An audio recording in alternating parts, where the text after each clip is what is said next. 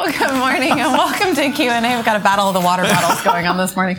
We're so glad that you decided to join us. This is your opportunity to ask questions from the service this morning. So, like we always say, the number's up on the screen, and we really do want your questions. So text them in. Doug would love the opportunity to answer them for you. So we do have some that have already come in. Good. So we can go ahead and get started. So if even one of these questions prompts something in your mind, please send it in. So first one here, because the devil had to ask permission to go after Job, does he also have to ask permission to go after me? Okay. Anytime you're interpreting the scripture and you are in historical narrative, which is what would have been Job, we have to understand that is descriptive of what's going on. That's not necessarily prescriptive of what will always happen. Okay. It would seem that Jesus said to Peter that Satan has demanded to sift you. Demanded as in not we can... I think people go, Satan demanded. Well, my kids were demanding at times, but that didn't mean they always got their way. Do your demanding kids always get their way? No. No. No. In fact, when it's demanding, it's less likely to succeed. Children, if you're listening, you should learn that principle. Yes, So we see it descriptively multiple times in the scripture. So would that be true? First of all, I think so. And I think that's fair enough to say I think so, because of the pattern we see in scripture. And second, I also want to acknowledge that there's one devil and only one devil, and millions of believers on the planet. So I'm not inclined to think that the devil himself is specifically after me. I don't think I'm probably even remotely in his top 100 most wanted. So I do think, and I'm not diminishing the fact that by his forces of darkness, that there is war going on in my own life. But I just want to make sure we understand the limitation of the devil would be at a single place at a moment in time. He's not omnipotent, and he's not omnipresent. He's not everywhere always. That he's not like God in that regard. He's a created being. And so, would he, if he wanted to come after me, would he have to get permission? It would seem so. But I wouldn't think I would be a prime target. It's an interesting question. Yep, it is. Am I missing something there? I don't think in the so. question? No, they are specifically asking about, it sounds like that conversation that the devil had with God over Job. To be able to then go. And he asked, and then he asked to go after Job specifically. Mm-hmm. And in both cases, the Lord says yes, but he puts a parameter on him when it comes to Job that he can't kill him. He brought him pretty close to death. And Job's wife said, curse God and die. But Job understood.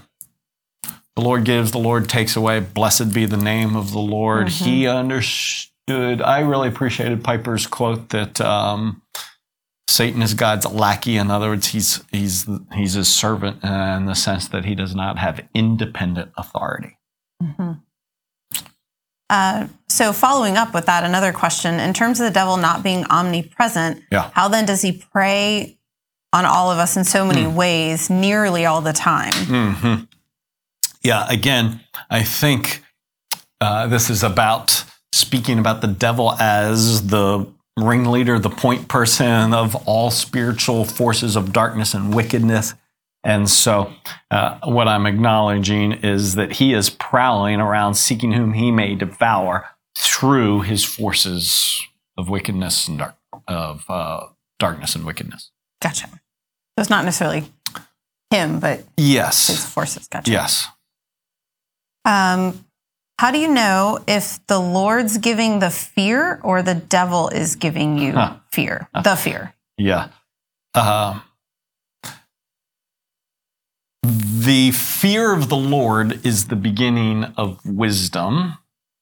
So if it's fear of speaking up, that's not from the Lord.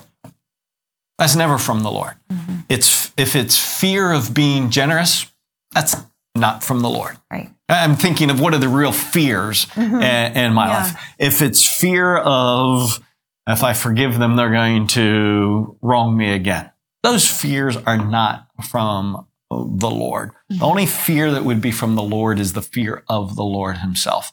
Every other fear that would seek to quench the Spirit of God in my life. So maybe ask that. Would that quench the Spirit of God in my life in terms of revealing the character of God or shutting down the work of God through me? It's never from the Lord. Now, that doesn't, what I was sharing from my own life is that those fears are real. And I asked the Lord to take them away. He's the sovereign ruler of the universe. If he can put kings in place and remove kings from place, he can certainly remove fear from me. So just because it isn't from him doesn't mean he can't take it away. So I ask him to take it away, and he may choose, he for years has chosen not to, but that doesn't mean it's from him. I do think it means he's using it for good in my life. Perfect love casts out all fear. That's what the scripture says. So I remind myself that a lot. Why are you afraid, Doug? Perfect. The Lord loves you perfectly. Why are you afraid? Well, it's irrational. It's not defensible, but it doesn't have to be paralyzing. It's real and it doesn't leave, but I, by God's grace, still step in. There's times when people ask me to go somewhere else and to teach, and I think, I just know how much sleep I'm going to lose over that, how much turmoil, how much I'm going to agonize about what to say, because I want to say what the Lord wants me to say, and then I'm going to agonize in preparation for it, and then I'm going to deal with my fears, and it'd be so easy to say no. But I know what the Lord's called me to do, and so if I have the capacity and the opportunity, I usually try to say yes in spite of the fear, because it calls me to experience the sufficiency of the Lord. I think it's a good example because I've heard people, and I've thought this too, if I don't have a perfect peace about something, then it must not be where the Lord wants me to go, which is not true. I don't think he'll mind me saying this. My kids know that I always get to use them as examples. So there's just standing permission. Disclaimer. Given or not. As my child. Yes. Like my son, Will. He's a youth pastor up in South Carolina. I think people who experience him would say he's a gifted teacher of God's word. But he has wrestled a lot over the years, and especially at the beginning with this statement. I remember him saying to me, Dad, it seems like if I had the gift of teaching, then it would be easier for me. And we tend to think that if God is in it, then he'll make it easier. It was actually with his youth group years ago teaching that something came out of my mouth that I hadn't planned, but I've said it lots since then. That is that in looking at that whole thing of, God will make it easier, is that Jesus did not come to make the hard easy, but to make the impossible possible. And so we tend to think, it'd be easier. If the Lord really gave me a gift, it'd be easier. I think the Lord has given me a gift, and it's not easier. I think it's a good encouragement. Yeah. It is faith. It is faith.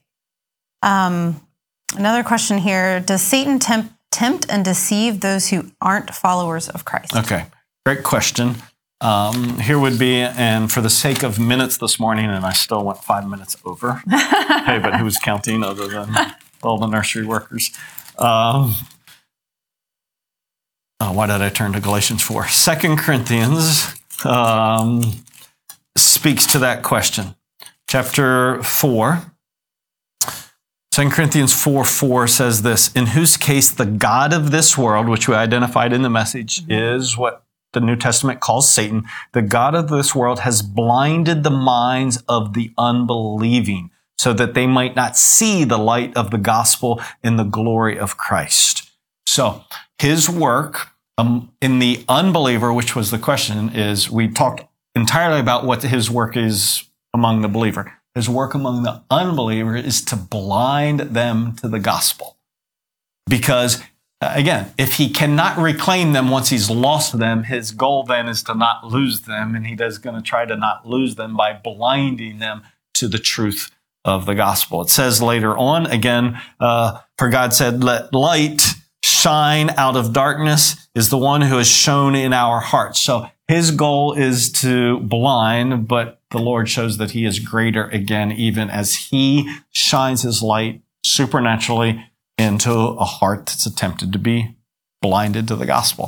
Mm-hmm. So I heard the gospel many times before I received the gospel. I don't know if that's true for you, but lots of folks, you may have people in your life who you have shared the gospel with, and it's like you say things like, it just falls on deaf ears, or they just don't seem to get it, or there's just no response there.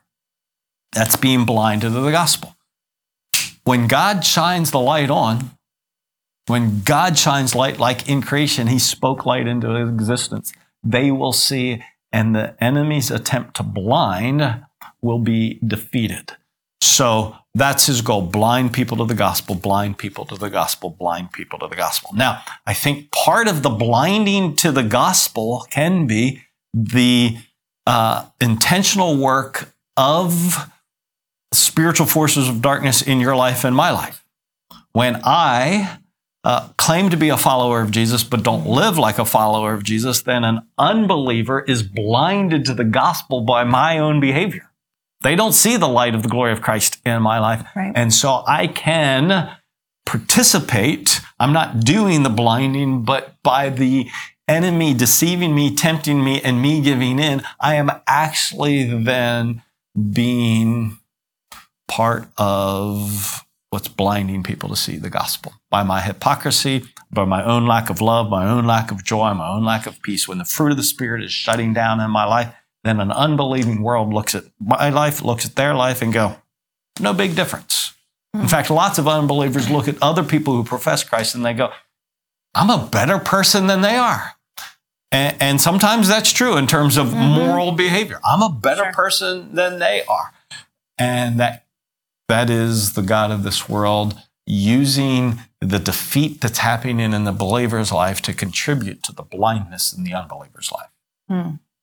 That's just kind of sobering. It is sobering. Yeah. It absolutely is. And so what Jesus said, let your light so shine before men that they would see your good works and glorify your Father in heaven. So when we live out the life of Jesus, when Jesus is made manifest in our mortal flesh through the fruit of the Spirit by being instruments of God, then people see Christ in us. And in the same way that we can contribute to the blindness, we can contribute to the light being turned on, which is exciting. It's super exciting. Yeah. It's a good transition from the sobering moment to like, oh, very exciting. I can be that light for other people. I get to be a tool, an instrument. Which is super either exciting. To contribute to blindness or to be a part of bringing light. Absolutely. Good stuff. You were going through the list of the lies that you had believed. That was very challenging. And let me be honest. Had believed and still do believe at times. I didn't just go, let me think of stuff that I thought when I was 12. That I only thought once. Yes, as if I don't believe lies anymore. I wish I didn't, but I still do. Right.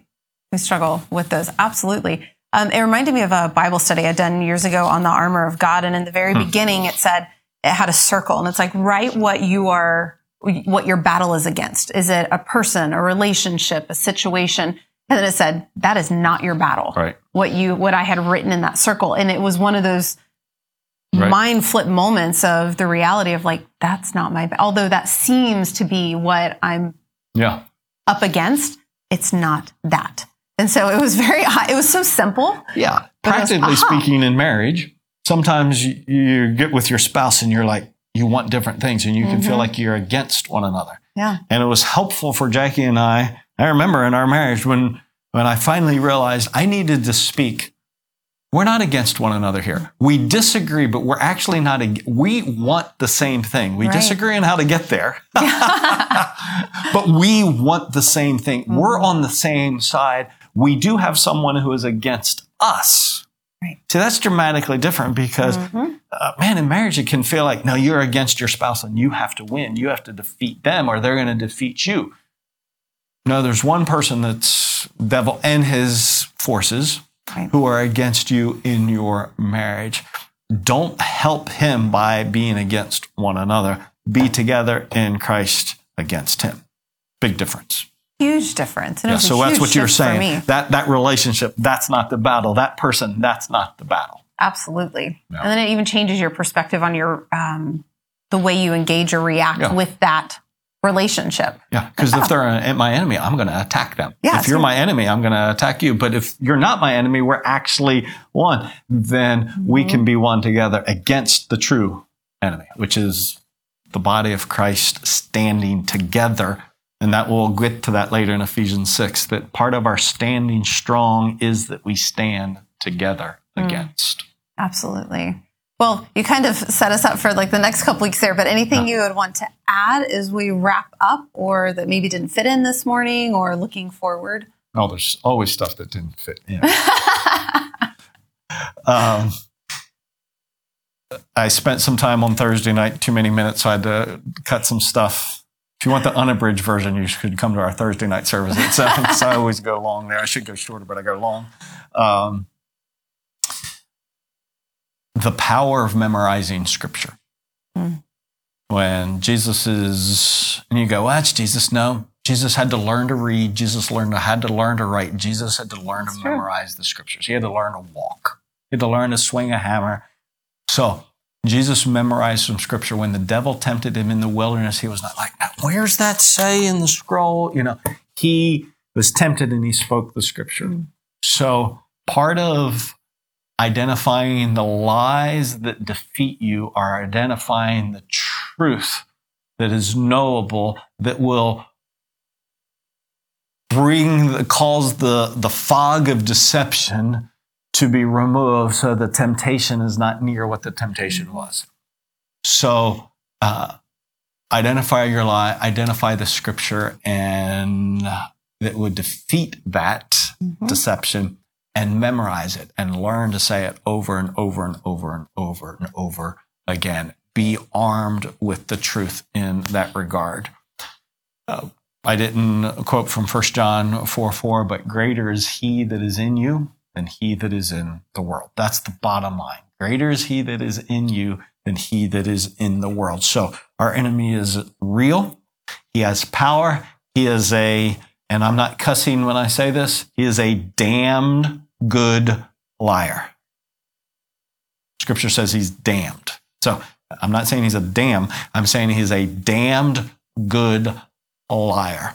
And until we believe that, we're going to be casual with the truth. So don't be casual with the truth. Expose the deception, which will remove the temptation, which will give no platform for accusation.